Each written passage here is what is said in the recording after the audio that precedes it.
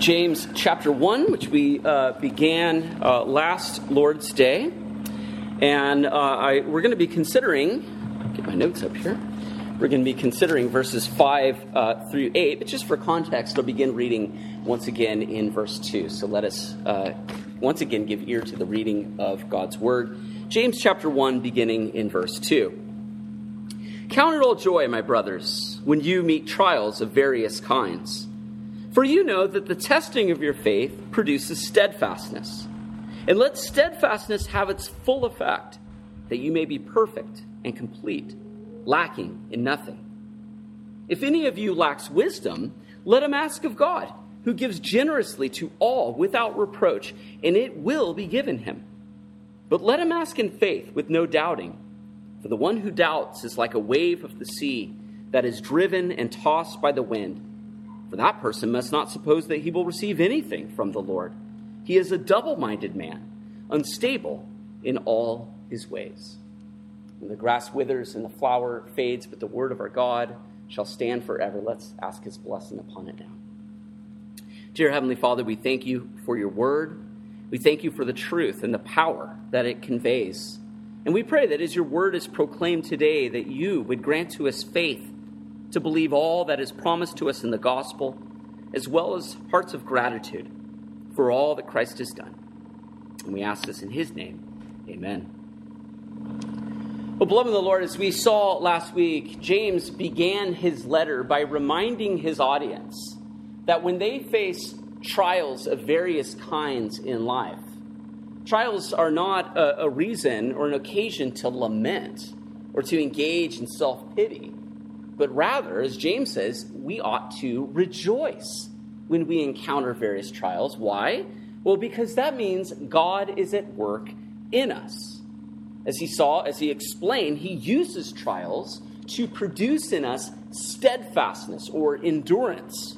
And that, in turn, to conform us more and more into the image of Christ Jesus, his Son, so that at the end of the day, we will be perfect, complete, lacking in nothing. Well, of course, none of us can claim to have arrived. None of us can claim to be perfect at this point in their life, and we are in need of many things, not the least of which is wisdom. And so that's why James immediately jumps in verse 5 to say, if any of you lacks wisdom. And so it's important for us to ask at this point, what is wisdom? Well, you see, wisdom is different than knowledge. Knowledge entails learning different facts about things. But wisdom is the ability to take that knowledge and to apply it in life in a way that produces good results. You see, you could be very smart, you could be very intelligent, and yet live your life in a way that is quite foolish. On the other hand, you can lack what we might consider formal education, and yet you can exhibit a life of wisdom.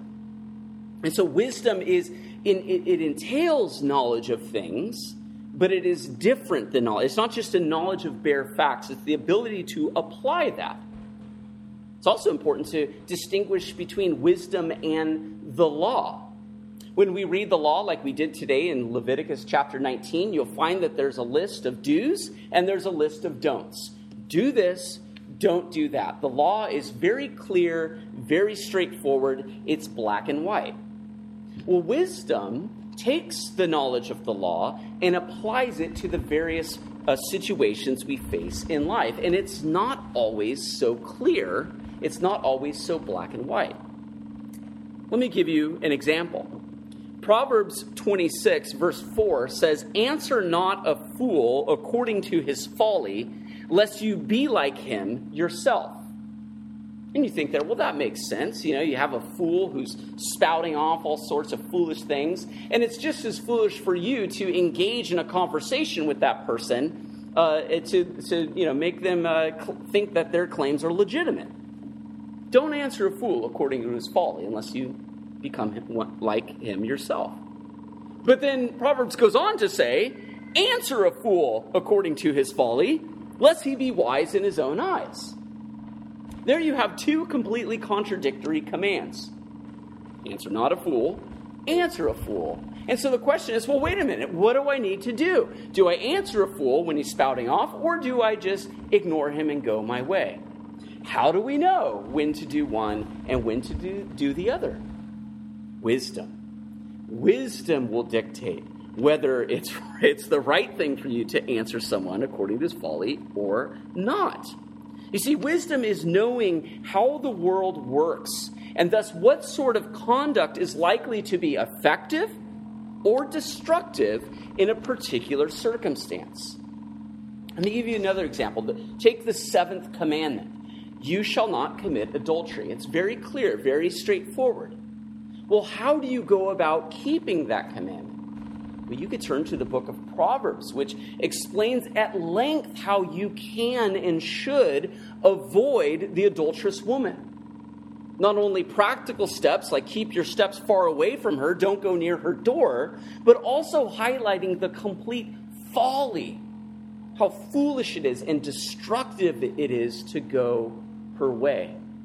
See, wisdom knows how the world works, and it's able to appreciate not just the bare commands, do this, don't that, but sees the bigger picture, sees the greater outcome in life. That is what biblical wisdom entails. It is the skillful action that puts the perception we have of the world around us into practice.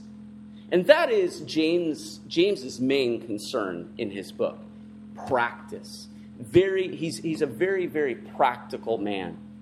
Let me give you an example in chapter 3. He says, "Who is wise and understanding among you? By his good conduct, let him show his works in the meekness of wisdom." So James doesn't care if you claim to be wise. He wants you to show it with meekness. He goes on to describe the wisdom which comes from above, from God, that it is first pure, then peaceable, gentle, open to reason, full of mercy and good fruits, impartial and sincere. And a harvest of righteousness is sown in peace by those who make peace. This is the type of wisdom that we as the people of God should desire, that we should show by our good conduct. And so just taking the question about trials in life, how ought we to respond when we face trials in life? Well, wisdom will dictate that. Wisdom will show. And so if we can and should desire wisdom, what are we to do? Well, James's answer seems pretty simple. He says, ask God. The first thing we need to do if we desire to have wisdom in our life is we need to pray. Later on, James says, you have not because you ask not. And our Lord teaches in the Sermon on the Mount, ask and it will be given to you. Seek and you will find. Knock and it will be open to you. Elsewhere, Jesus says, whatever you ask in prayer, you will receive if you have faith. These are some pretty extraordinary promises that we find in God's Word. Whatever you ask, Jesus says, if you ask and pray in faith, you're going to get it. You might say, well, I have a whole list of things I'd like to pray for right now then. Let's stop and pray. Well, keep in mind, we need to understand these promises in light of in the context and in the rest of Scripture. But of course, when Jesus says, whatever you ask, of course, that is qualified by whatever God has promised. And when he says, if you pray in faith, of course, you're praying according to the will of God as it has been revealed to us in his word. And so this isn't a carte blanche promise. We're not given a blank check by God so that we can just fill out any amount we would like. He's not a genie in a bottle. No, but we nonetheless pray with confidence that he will give us what we ask if it's what he's promised. Now, when James says that he gives to all, of course, that too is qualified by all who ask. God will not give his grace and spirit to people who do not desire his grace and spirit, who do not ask for it, who do not pray for it. And so we are urged to ask for wisdom. But the God to whom we are praying is one who gives generously. That's what James says. He gives generously to all without reproach. Now, the English word generous denotes somebody who gives freely and abundantly. And that is certainly true of God. God is a very, very generous God. And yet the Greek word here translated generous literally means without any mixture. And I think what James is getting at here is he's describing God's singular purpose in giving. You can contrast that with the way in which we give things. We often give things with mixed motives. We want to give it to the person, but we kind of want to keep it for ourselves. And we're kind of wondering, are they really worthy of this gift? Are they going to take care of this? We have all these things going on in our mind where we give with one hand and we take away with the other. That is not true of God. When God gives something, he gives it wholly and entirely. It is his singular purpose in mind to give this gift. He gives without reproach. He doesn't question us. So, when we get on our knees and we ask God for wisdom, he's not standing in heaven tapping his foot with his arms crossed saying, well, I don't think you would appreciate the wisdom, so I'm not going to give it to you. He doesn't look at us and judge whether we are worthy of the gift or not. No, he gives it freely to those who ask in faith. This is how God is. Jesus teaches us in the Sermon on the Mount, or which one of you, if his son asks him for bread, will give him a stone? Or if he asks for a fish, will give him a serpent? If then you who are evil know how to give good gifts to your children, how much more will your Father who is in heaven give good gifts to those who ask him? And so making an argument from the lesser to the greater, if even we as evil fathers, as wicked and depraved men are able, for the most part, to give good gifts to our children because they ask us, how much more will our perfect Heavenly Father, who knows all of our needs before we even ask them, who is entirely motivated to give us the good gifts in the first place, how much more will he give the things to us that we need? It's part of his nature. As Jesus tells us in Luke chapter 12, fear not, little flock. It is your Father's good pleasure to give you the kingdom. And so here we see that the Christian should approach God with much confidence, knowing not only that God has promised to give us the things we need in this life and in the life to come, but that he desires to do so. He's eagerly desiring for us to ask him in prayer so that he could give us the things we need. But James goes on to say, let him ask in faith. And so here we see that faith is required. It's not just a bare going through the motions, getting down on our knees, asking God for wisdom. No, we actually need to do this in faith. Well, what is faith in this context? Well, faith is not only a knowledge of what God has revealed to us in his word, but also a personal trust. Later on in the book, James talks about how even demons have faith. They believe that God exists and they tremble. And yet that's not saving faith because they haven't applied it to themselves. Saving faith, the type of faith that James speaks of here, is one that knows the good news of the gospel, that it's true for others, but it's also true for me. And so when he says, let him ask in faith, you're praying, believing with a personal trust.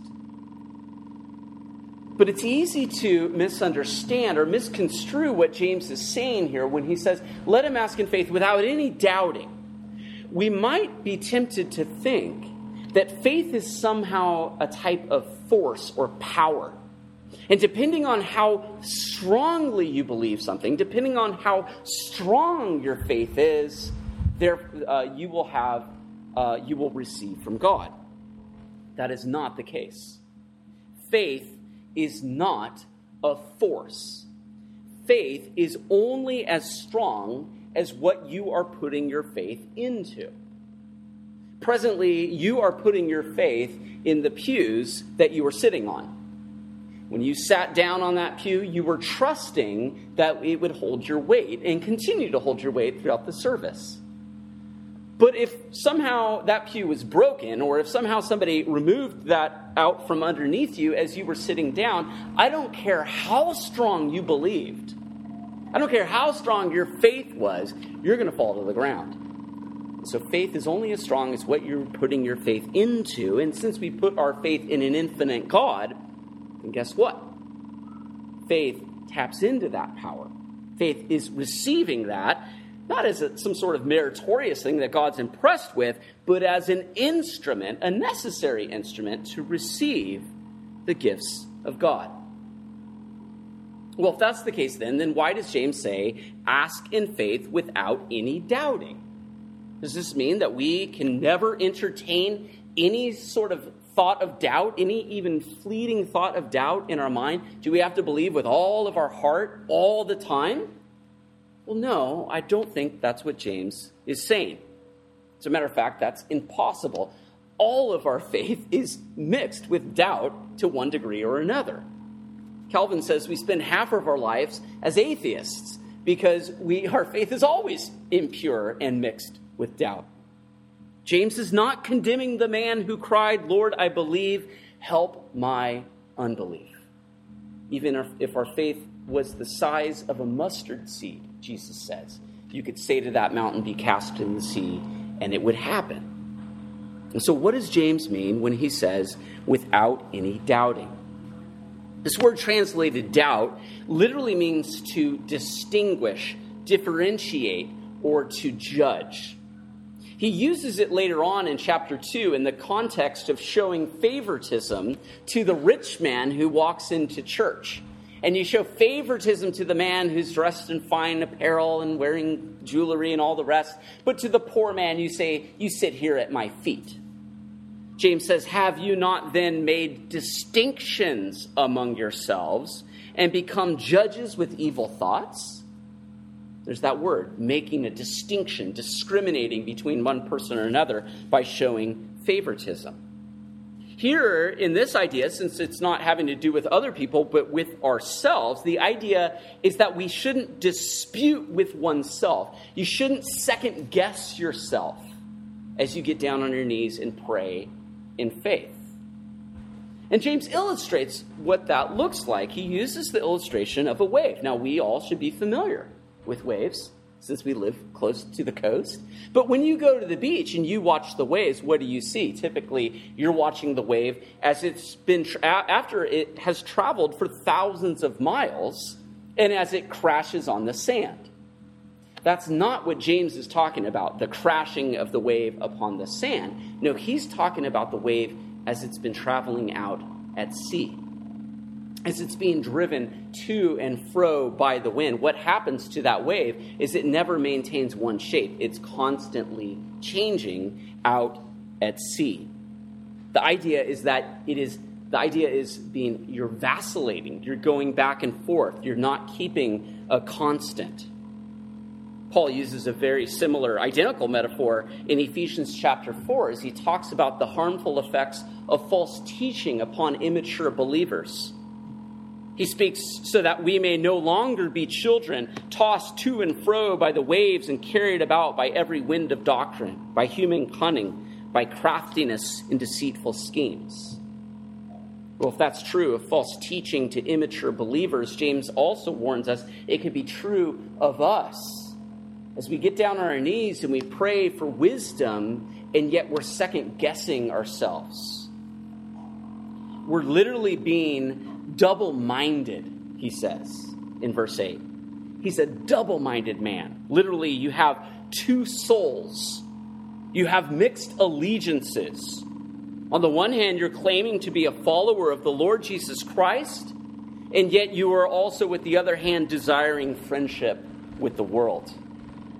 On the one hand, you're praying to God for wisdom that comes from above, but inwardly you're seeking the wisdom of this age that is characterized by pride and selfish ambition. You're double-minded. You have double allegiance. And so the idea here, the warning that James has for us, is not that we should pray for wisdom, but maybe you have a fleeting doubt in your mind that maybe God won't give it to you. No, that's not the idea. The idea, the warning, is that we pray for wisdom, but doubt that we even want to receive it. We're praying with our fingers crossed behind our back. Lord, give me wisdom, but I'd rather not have it. This is what one author calls spiritual schizophrenia. Well, that type of person, a person that is double-minded, James says, should not expect to receive anything from the Lord. See, this idea of being a double-minded Christian simply cannot exist for James. It's not just inconsistent, it's impossible.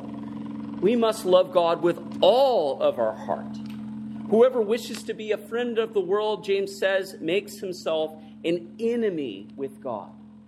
You cannot serve two masters. Now, this is not to say, as James says elsewhere in his letter, that we all stumble in many ways, and that in our need, God gives us more grace, and that as we humble ourselves before the Lord, confessing our sins, he will forgive us and exalt us. So we got to keep all those things in mind. But if fundamentally you have mixed allegiance, if you think that you can be a servant of the Lord Jesus Christ and a friend of the world, if you desire wisdom from above, but also really like the wisdom from below, which is earthly and demonic, James says those things just don't mix together. Such double-minded devotion is not consistent with a servant of God and of the Lord Jesus Christ. He warns us in chapter 4 that is spiritual adultery. And so our desire for God's wisdom must match his singular desire to bless us with the wisdom. That's all he wants to do, is give us Christ and all of his benefits, and we need to receive that with wholehearted devotion. And so as we are encouraged to ask of God the things that we need in this life as well as the life to come, and as we are warned against this double-mindedness, this mixed devotion in approaching our Lord, we must also keep in mind how it is that he often answers our prayers, and in particular, how he makes us to grow in wisdom. Now, this, I would assume, would necessitate an entirely different sermon, but just in closing, I think it's important to highlight some of the ways in which God actually answers our prayers and grants to us wisdom. If we feel like we need wisdom, we need to pray in faith, and God will give us that wisdom, but how does he do it? Does he just strike us with lightning, and all of a sudden we're a wise sage? There's a scene in one of my favorite movies, The Matrix, where the lead character, Neo, played by that wonderful actor Keanu Reeves, is hooked up to a computer. And they are programming his brain with software, teaching him various martial art techniques. And at one point, Neo just wakes up and he says, "Oh, I know Kung Fu." To which he's asked, "Prove it." And then that launches into a really cool Kung Fu fight scene. But wouldn't it be great if that's how God gives us wisdom? We just get a USB drive and plug our brains into the computer, and all of a sudden we're immensely wise as Solomon in all of his glory? Well, that's not how it works. When we get on our knees and pray for wisdom, we need to realize that God uses means to fulfill our prayers. And so how does he give us wisdom? Well, I think first and foremost, we can say he gives us wisdom in his word. Here we find not only of the wisdom of the world, but we find the wisdom which comes from above, and especially the wisdom of God as it has been displayed in the cross of Christ, as Paul teaches in 1 Corinthians 1 and 2. But you can also go to other books, such as the book of Proverbs, which speaks at length about wisdom. And so certainly if you desire wisdom, you ought to be going constantly to God's word to learn it. But when you go to God's word to learn about wisdom, and I'm thinking here in particular about the book of Proverbs, you'll find something very interesting, that Solomon, as he's seeking to learn wisdom, he's going out to nature. And he's learning wisdom from the world around him. And so we can learn the wisdom of God through things like boats and birds and ants. You can go to the ant, consider her ways, and be wise. And so we see that God teaches us wisdom, not just in his word, what we might call special revelation, but he teaches us wisdom from the world around us, what we might call general revelation. You also see in the book of Proverbs, another very important source of wisdom is from the people around us, both in a positive sense. Here I'm thinking primarily of your mother and your father. That's how the book of Proverbs starts off. My son, hear the teaching of your father and the instruction of your mother. Listen to your parents. Listen to your elders. Listen to those who have life experiences beyond you. You can learn wisdom from them. But we also can learn from people's negative examples. Think of the fool. You can watch the way they go and say, I do not want to live a life like that. And so we see that God gives us his wisdom through his word, through nature, but most importantly through the community that he gives to us. And so we're not as lone rangers on this quest for wisdom, but no, we do this together as a community. But as we are armed with God's word, as we are learning about the world around us, and as we are living our lives in the community that God has given to us, we also need to keep in mind that God gives us wisdom through trials. And that's why I thought it's so important for me to read in the context, beginning in verse 2. Remember last week how it is that God works in us, these various graces, how he makes us perfect and complete so we're lacking nothing? Oh, he sends us trials in life. He sends us tests and trials so that we would pass the test and grow and gain wisdom. As we see, skipping ahead to verse 12, blessed is the man who remains steadfast under trial, for when he has stood the test, he will receive the crown of life, which God has promised to those who love him. And so when we see the need for wisdom in our lives, and as we pray in faith that God would grant to us wisdom, know also that with that prayer, or the answer to that prayer, may also include trials. Now, none of us, I don't think, ever get down on our knees and say, oh Lord, will you please send me more trials in life? I don't think anyone in their right mind would be praying that. But when we pray in faith, we know that God often does send us trials. And so maybe one way you can pray is, Lord, please don't send me any trials that I cannot bear. Or give me the strength to bear these trials, to bear these tests, so that I might gain a heart of wisdom. We'll know that God wants to give us wisdom. It is part of his nature. It is his good pleasure to bestow upon us the kingdom. And so, Christian, be encouraged in your faith, knowing that God will give us all that we need in this life. He knows the things that we need before we even ask them. And so let us be encouraged even this week as we go about our daily lives, knowing that God is caring for us. Amen? Let's give thanks. Dear Heavenly Father, we thank you that it is your good pleasure to bless us in Christ Jesus and to give us all of his benefits. And yet, Lord, you require of us that we ask you in faith for the things that we need. And yet, Lord, we fall short so often in our prayer, in our belief, and our trust in you. And so we pray, Lord, that you would encourage us to continue earnestly in prayer, to seek the things that we need in our sanctification, knowing all the while that the answer to those prayers might entail various trials. We pray that you would grant to us strength as you conform us more and more into the image of your Son. And we ask all of these things in your name. Amen.